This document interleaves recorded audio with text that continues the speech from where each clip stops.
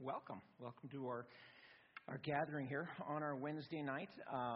If you are a guest, we're a community who gets together just for some time of teaching, worship, and some just kind of hanging out time afterwards as well. So we'll spend a few minutes kind of toward the end. We've got some snacks, and there's no high pressure or anything. Just invite you guys to be together and get to know others.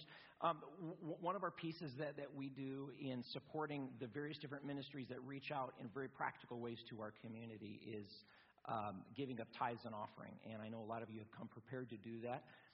We appreciate the faithfulness with which you hold your time, your talent, your treasure, everything. So our ushers will be coming forward, and they'll be passing those. If you are a guest and you want to fill out a connection card in the seat back, you can drop that in at that time too. And let me say one other thing too. One of the roles that we're called to play as believers is, the significance of gathering around others' prayer. As you have prayer requests, please let us know. That connection card, something we do as a staff every week, is get around those cards and pray for the very real needs that all of us have in significant ways. So thank you for just your vulnerability, I guess, in communicating in that way. 2 years ago, I picked up a book. It was entitled Moonwalking with Einstein. That's one of those titles you can't forget, and kind of for a good reason. Joshua Foer is the author of it. The subtitle of the book, Moonwalking with Einstein, is The Art and Science of Remembering Everything.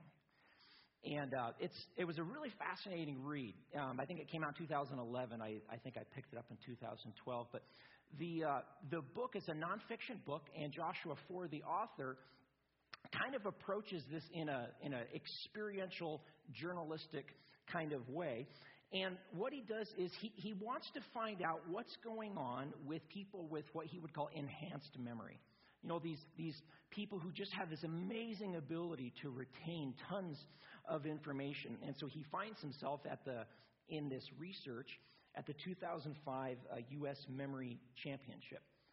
And it's really interesting. He explains that in the book, one of the points that he makes is that even with all of the fantastic advancements of things like the printing press, Gutenberg, or even today digital storage for information, he says, man, there's so many great things that came out of that. But there was a societal fallout to that advancement in a lot of ways. This idea that I don't have to remember really important things anymore, right? Because I don't need to retain them in my mind, because I can retain them on the shelf in a book. I can retain them in my phone. I can retain them on a computer. Just think about that yourself. Think about, say, the 5 closest friends or family members who have phones, okay? If I asked you right now to write down on a piece of paper without looking somewhere, how many of you could write down their phone numbers? All 5 of them, okay. So I guarantee you I can. You know why? Because I have a phone and I search, and usually a picture pops up of their face, and I just go, I don't have to dial, I don't have to, punch anything. It's just this idea that this kind of retrieval system ends up kind of lowering our ability to retain information. And so in this book, Moonwalking with Einstein, Joshua Foer tells about a particular competition, this 2005 U.S. Memory Championship. And he writes this about, these are the kinds of things that the contestants had to do. He said there were 5 events. He said, first, the contestants had to learn by heart a 5-line unpublished poem called The Tapestry of Me. Then, second event, they were provided with 99 photographic headshots, accompanied by the first and last names, and given 15 minutes to memorize as many as possible. Then they had another 15 minutes to memorize a list of 300 random words, 5 minutes to memorize a page of 1,000 random digits. And he goes on to say that's 25 lines with 40 numbers per line. And another 5 minutes to learn the order of a shuffled deck of playing cards. How many of you would say, man, I can't even remember like my 2 passwords that I have, to log into my bank account or whatever. This is phenomenal stuff. These tricks of memory, Joshua Foer talks about, these practices are things that have been done for centuries. Even the ancient Romans took a lot of these sort of tricks or rules or practices and really whittled them down to a way that was easy to remember. Romans like Cicero and Quintilian, and this continued all the way even into the Middle Ages, where there was this appreciation for the idea of retaining huge amounts of material, memorizing entire books. And see, in all of these different memory practices, and Joshua 4 talks about mind mapping, memory palaces, the method of Loki, all of these different practices, in all of them, the one thing they had in common is they were all memory practices in which the data, the stuff you're trying to remember, books or numbers, whatever it might be, a speech you're going to give, all the information, all the data is stored in your mind in a sequence of images. Okay? That later when you want to recall it, you want to bring all that data back out, those images can be decomposed back to that original idea, back to the original form. And so here's kind of the big idea. Here's the kernel. Here's why we're talking about this. The kernel of that idea is that images, and of course when you connect images in sequence, you get a story, right? This relates to that, relates to that. You get a story when you do that. Anytime you do that, and you get these images, all of a sudden the information becomes sticky, right? You can retain it. I was thinking I should have called this Jesus' Sticky Stories, maybe, or something like that, but maybe not. Jesus was the most significant, powerful teacher who's ever lived. I just mean by the influence that he's had. That's an unarguable fact. And so as we've been looking these past few weeks at Jesus taught mostly with this sticky kind of method of grabbing images, putting them together in a sequence, and having a story, and for a very good reason, because then this content was sticky in people's minds and in their lives.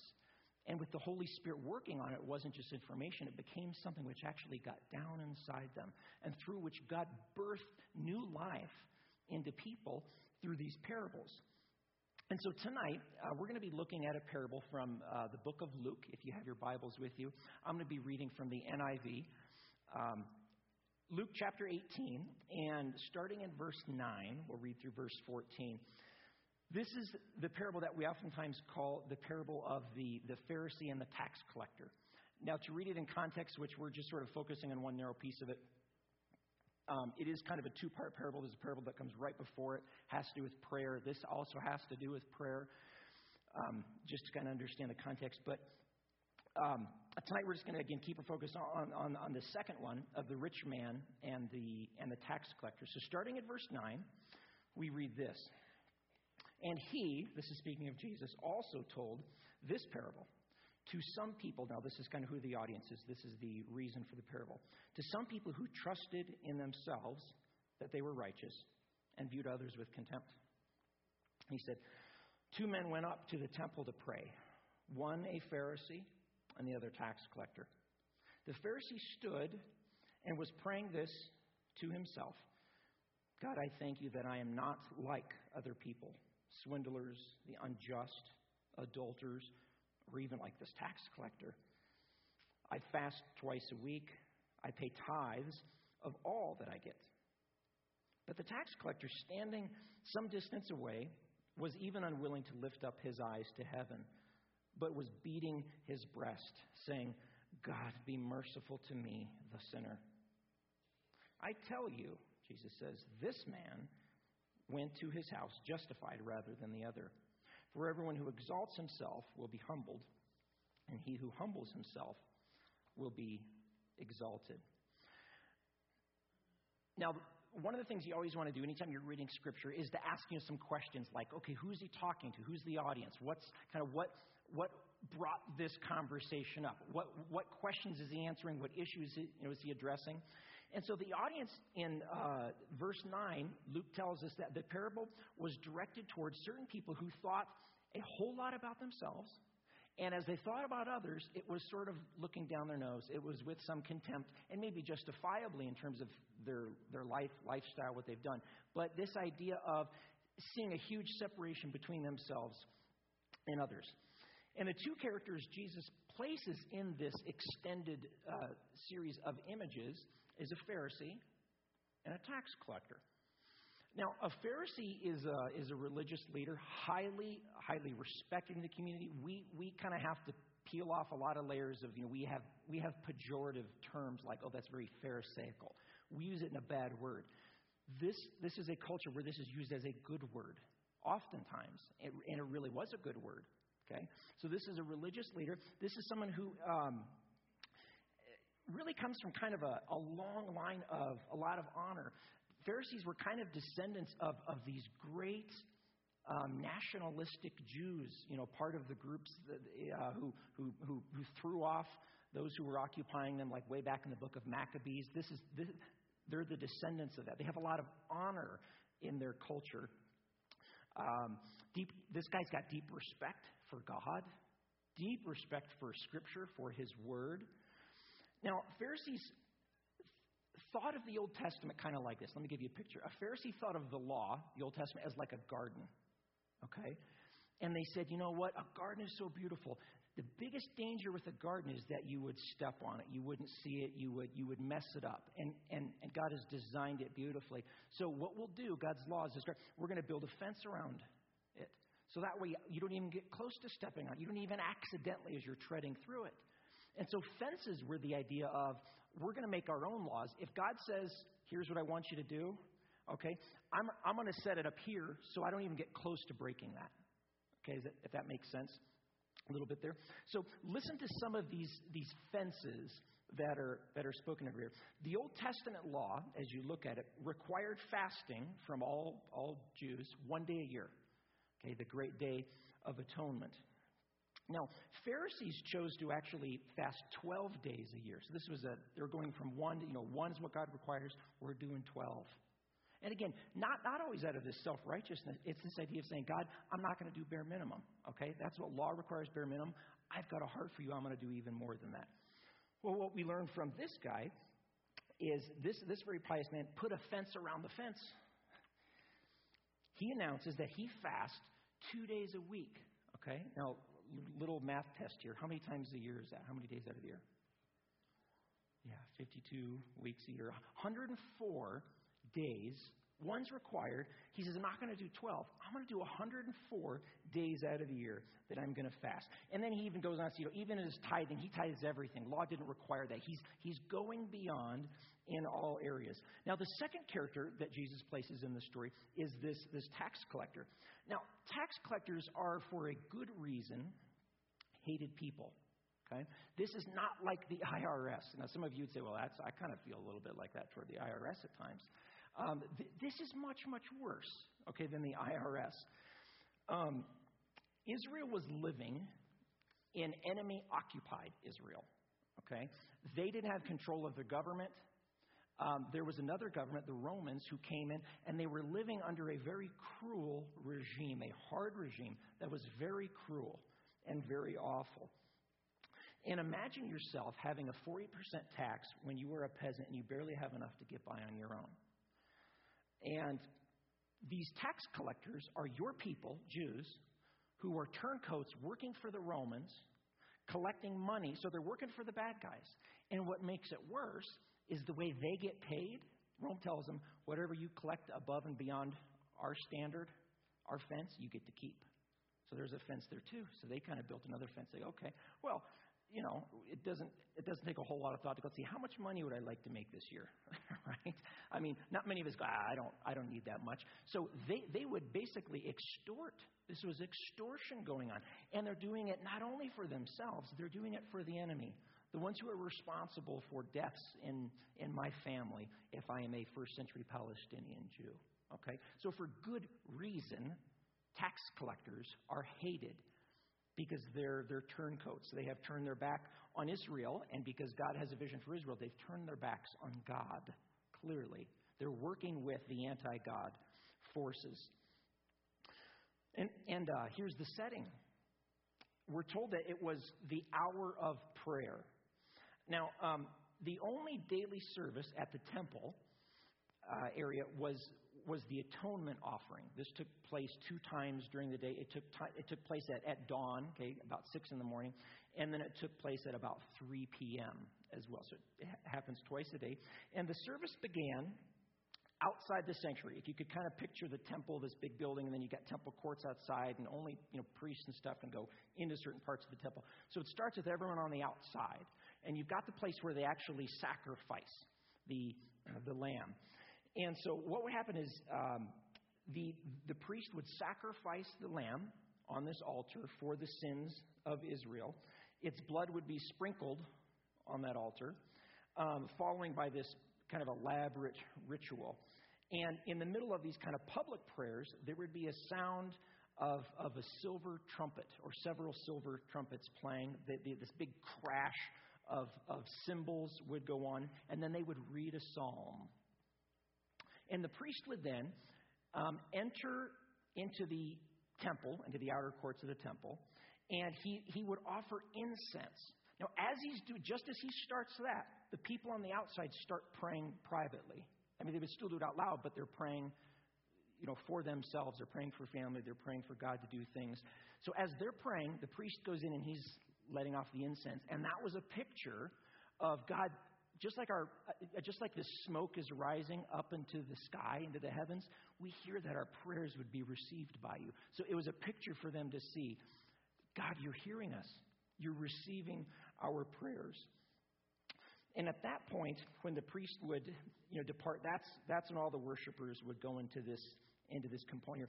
In fact, we're told that many Jews who couldn't make it there at dawn and 3, at those times at home, they would say, that's when the incense is going up, that's when I'm going to pray, if they couldn't make it there. So they would even pray during those hours.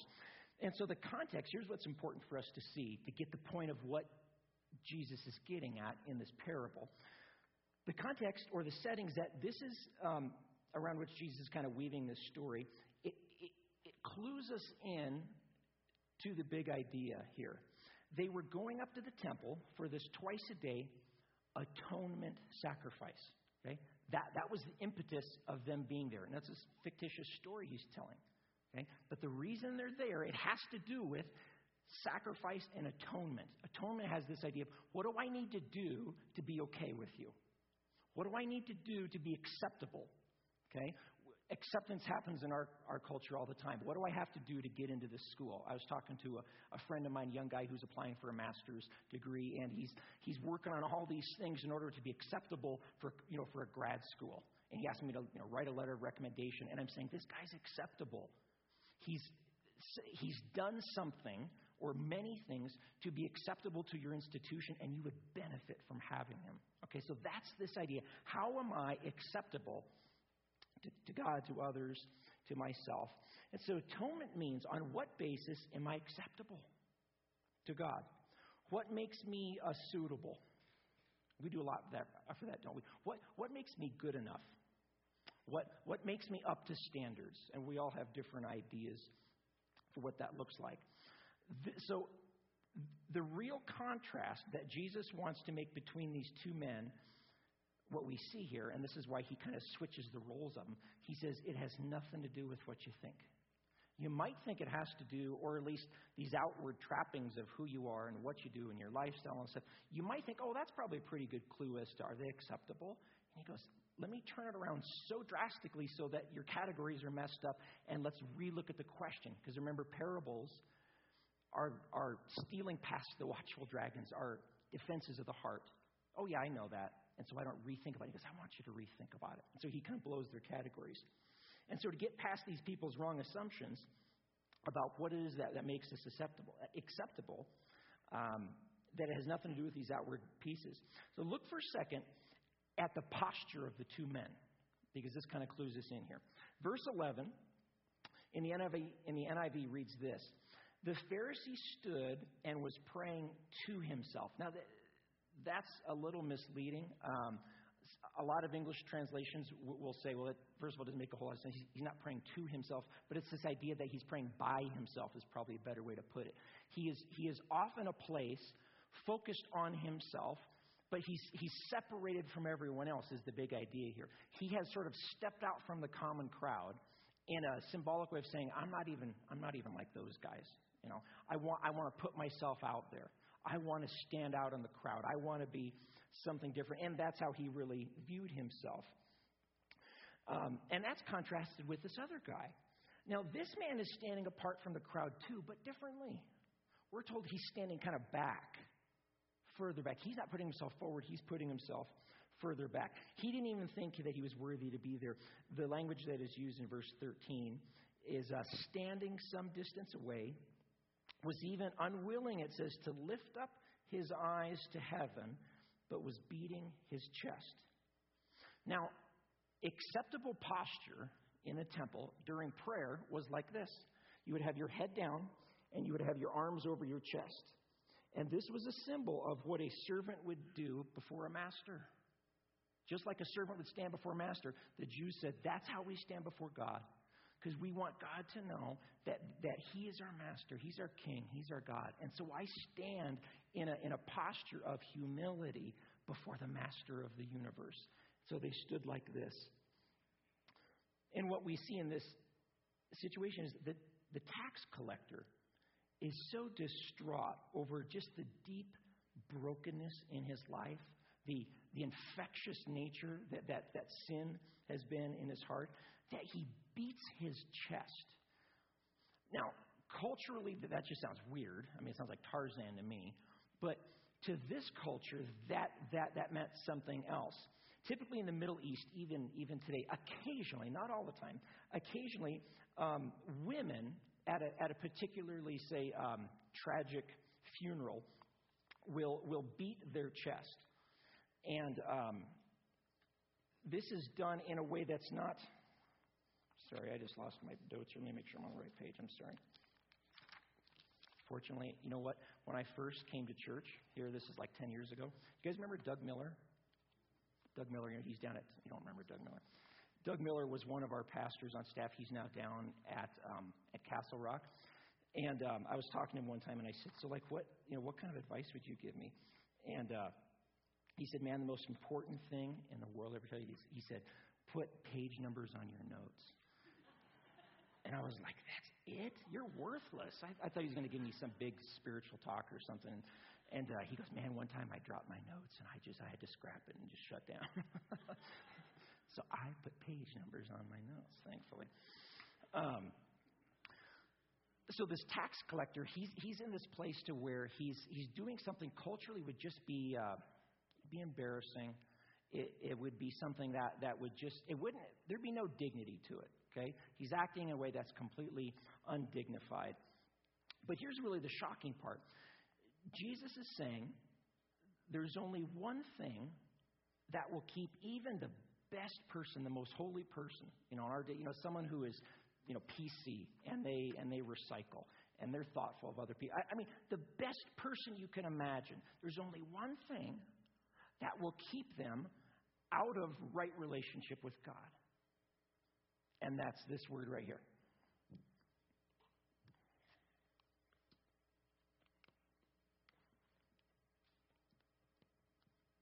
Pride. That's the only thing. And he says, you could add whatever you want. You could be awesome. You could be doing tons of things, getting tons of it right. You could get it all right. You get one thing wrong, this, and it's all for naught. It's nothing. C.S. Lewis, in his kind of magnum opus, this is like his classic book. It's probably my favorite book, Mere Christianity, has a chapter on pride, and he calls it the great sin. That's what he calls the chapter, and that's what he calls pride. Which is probably the best and the worst chapter I've ever read on pride. Best because it's true, and worst because it's painful. It's like convicting. I mean, you read it and you're just like, oh man, I didn't realize I was so prideful. Because it's like looking into a mirror and you realize, oh man, I'm way worse than I thought I was in this area of pride. And Lewis rightly points out that there has always been this idea in the Christian church and the Christian teaching that the greatest evil that exists, the worst possible sin, is pride. It's the worst of all. And conversely,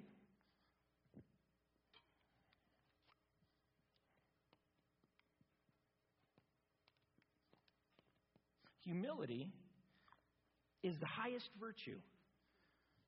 I would even go so far as to say, if you were to look at what is the disposition of the heart that is at the center of the gospel, I think it's this. This is the very center of it all. I was having a conversation with someone just before service, and we were kind of talking about it and saying, man, this is so easy to mess up. Like, it's understanding, like, what is real humility or what's pride and that sort of thing. And I was kind of thinking, I wonder if that's not because if this is the center of what the gospel is, or if this is the center of what rebellion is, maybe the enemy really wants us to get this wrong. Right? We have to be so careful with this. It's such a constitutional part of who we are, our relationship with God, the gospel. Let me read for you a statement by C.S. Lewis. He writes this. He's speaking of pride. He says, it is the one vice which no man in the world is free, which every man in the world loathes when he sees it in someone else, and of which hardly any people, he says, except Christians, ever imagine they are guilty themselves. Right? It's the thing that he says there is no fault which makes a man more unpopular than being prideful, and no fault which we are more unconscious of in ourselves. Boy, I think that's true. He goes on to say, unchastity, anger, greed, drunkenness, fill in the blank, worst sin you can imagine. He said, and all of that, these are mere flea bites in comparison. He says, it was through pride that the devil became the devil. Pride leads to every other vice, and it is the complete anti-God state of mind. Wow, that's a huge claim. But the Bible paints a picture of this really being the case. And it's interesting that the one thing that we least recognize in ourselves, you ever thought about this? God says is the biggest problem. Isn't that kind of a scary situation? The biggest obstacle to me coming to God, God says, you are most blind to. Well, that would make sense if it's the deepest sin, because sin is blinding, right? Now, why is this? Because, see, pride does to the soul a couple different things. Number one, it destroys my relationships this way. It destroys my relationships with others. Secondly, pride locks me into myself in such a way that it kind of destroys, if I can use this term, my relationship with myself, self-understanding, who I am, freedom. Maybe I'll just use some of those words. And finally, this idea that it keeps me immune to the creative, redemptive, restoring love of God. So if that's the case, if these are the most important in my relationship with others, being an integrated self and my relationship with God, if this is the seed that can destroy them all, man, this sucker's bad. This thing's scary. But conversely, this other piece, man, this is how it's going to all work. So let's look at kind of those three, okay? My relationship with others first. Let me read for you again another quote by Lewis, because he puts it so well. Lewis says, if you want to find out, this is kind of a cool little test, okay, how prideful are you? If you want to find out how proud you are, the easiest way is to ask yourself a question. Here's his question.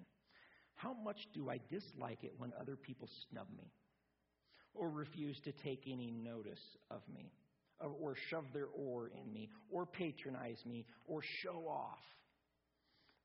And see, he goes on to say, the reason that's the test is because each person's pride is in competition with everyone else's pride.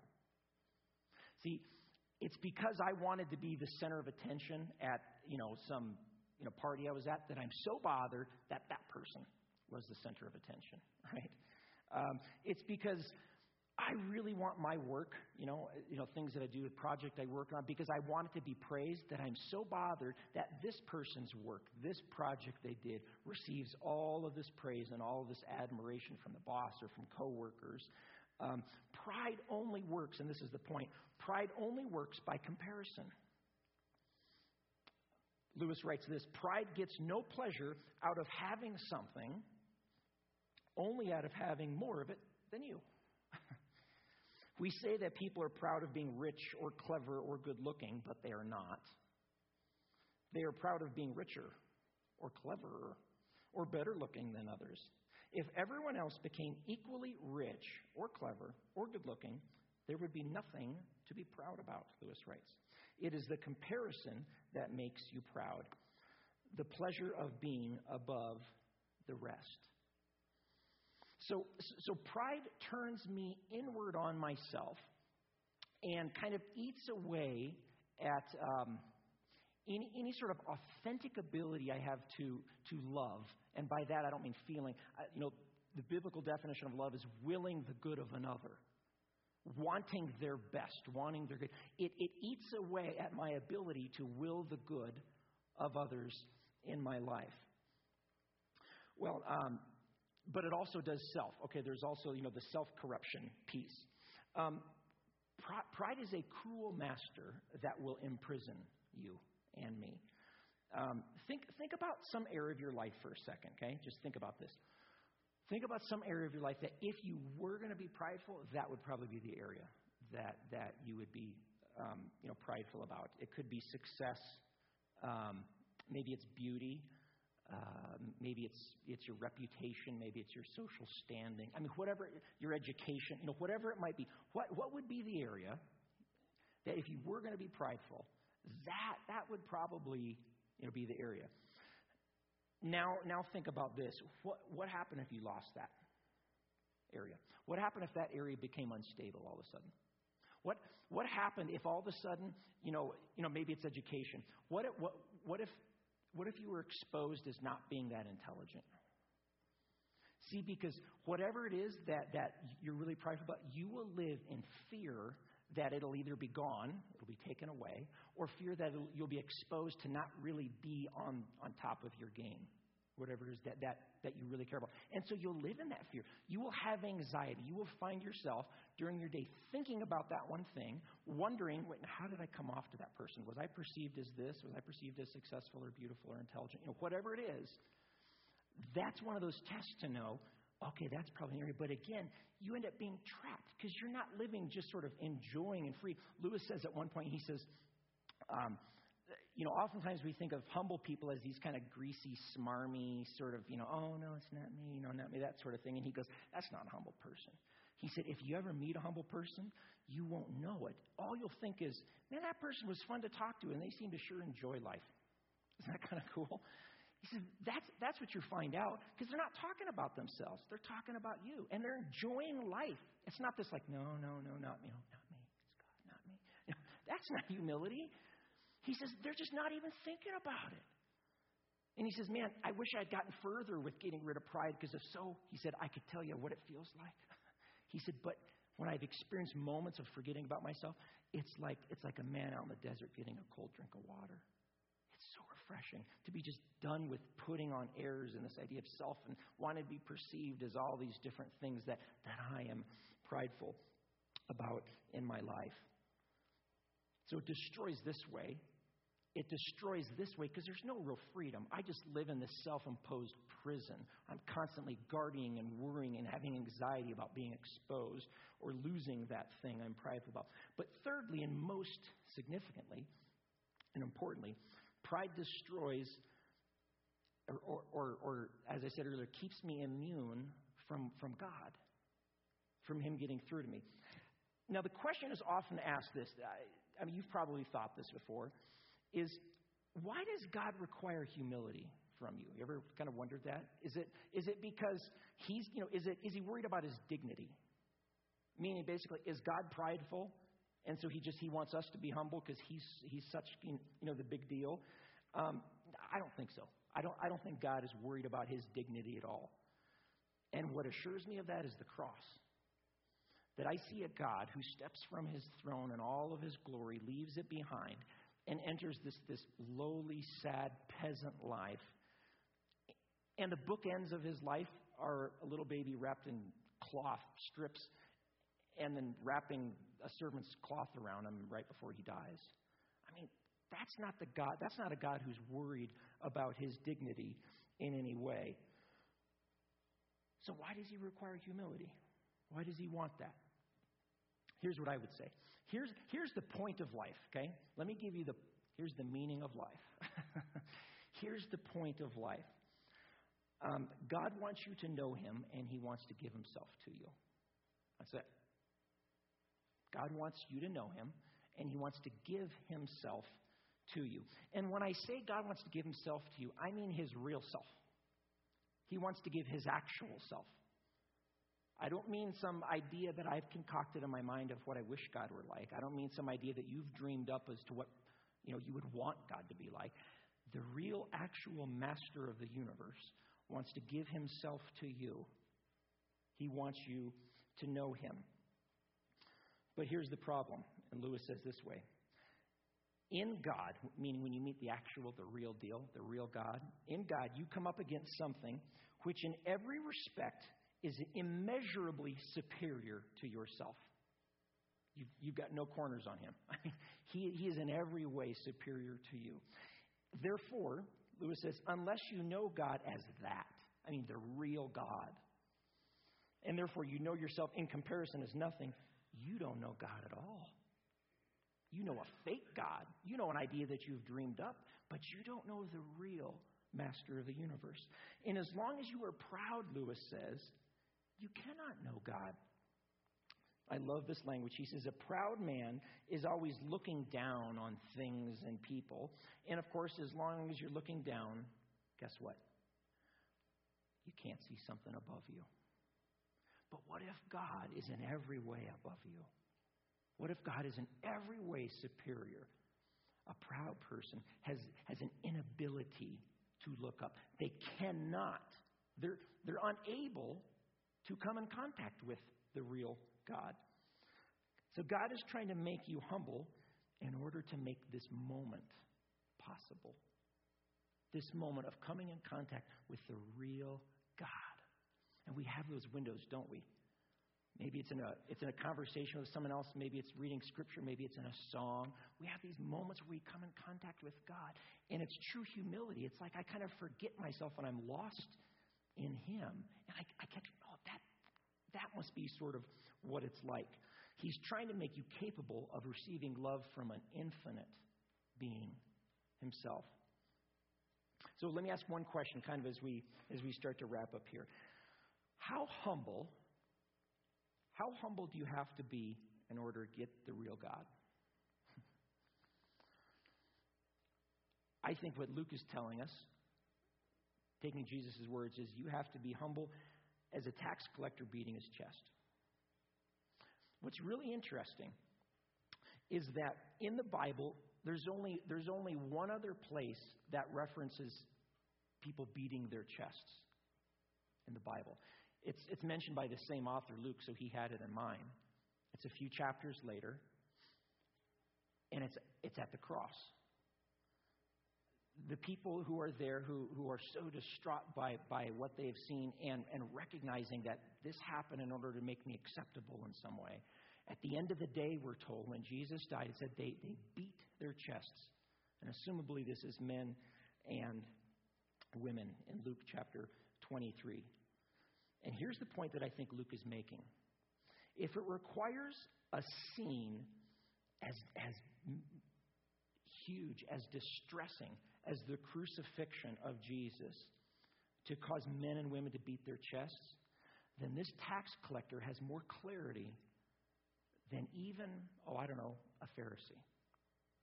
He has more clarity into the heart of God, into what God wants, into who God is, into God's nature.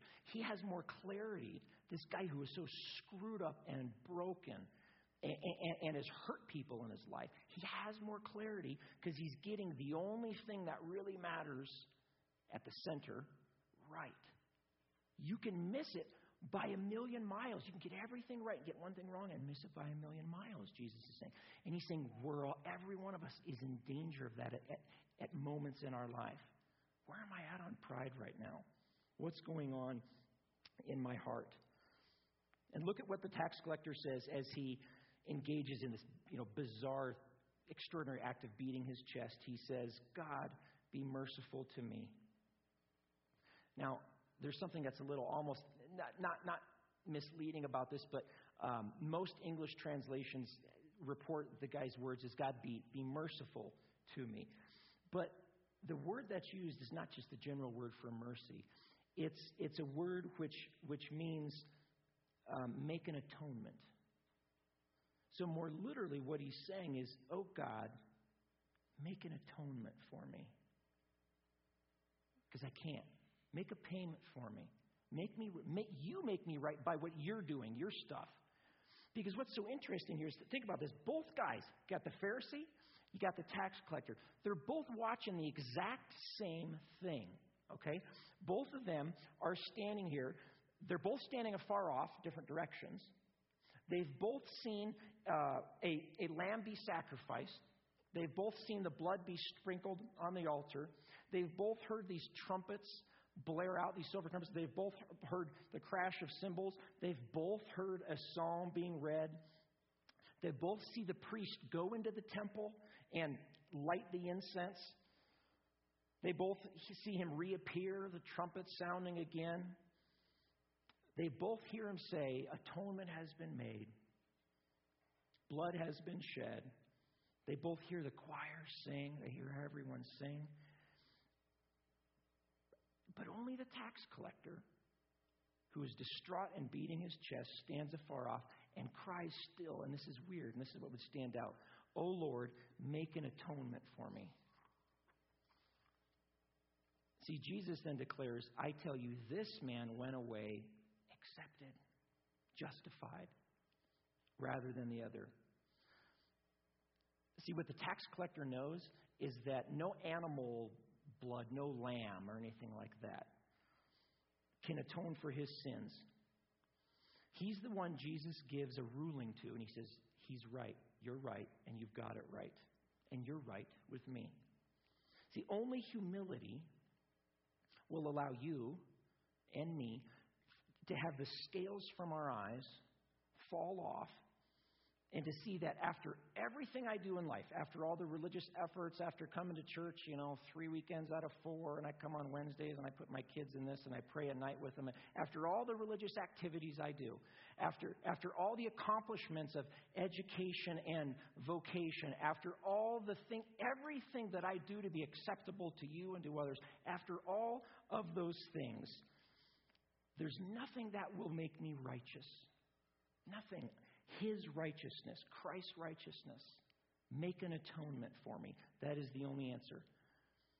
And to the degree that I have self-righteousness in me, my view of myself is going to be skewed, and I won't have perspective even of who I am. I will not be an integrated, holistic being. To the degree that self-righteousness is eating away at me, my relationships are going to be just broken.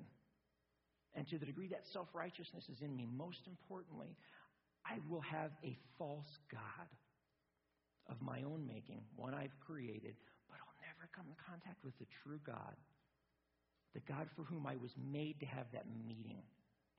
It's like the greatest romance connection. You watch movies and those two people meet at the end, and it's like what they've been. Remember the movie Sleepless in Seattle? Remember that movie? Remember at the end, they finally meet after hearing calls and all this stuff, and they finally meet, and you're just kind of like, yeah, that's it. You were made for a meeting with God. But the only way you can do it, the only way I can do it, is if I live here. Let's pray.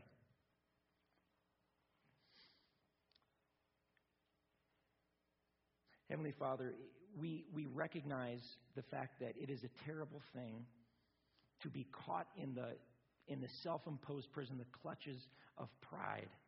And yet, when we're dead honest with ourselves, when we're dead honest with you, God, we recognize that there is not a person in this room who does not suffer from this horrible disease. And it's the worst disease out there. It's the most destructive thing. And yet, you tell us, as the great physician, that we're all sick, that we all have and carry this disease. And it has the potential to wipe away our lives. And yet you have offered yourself, your righteousness, to make us acceptable to ourselves, to others, most importantly to you. And Father, I pray for both the person who would be here maybe and who would say, I haven't really done this thing yet. I wouldn't say I have a relationship with Jesus. God, may you apply this to their lives. May they come in contact with the true, actual God in a window. I pray for those who are walking with you, Father, that you would point out those areas in life which are still reserved, which are still unredeemed by you, and over which they're just soaking with pride.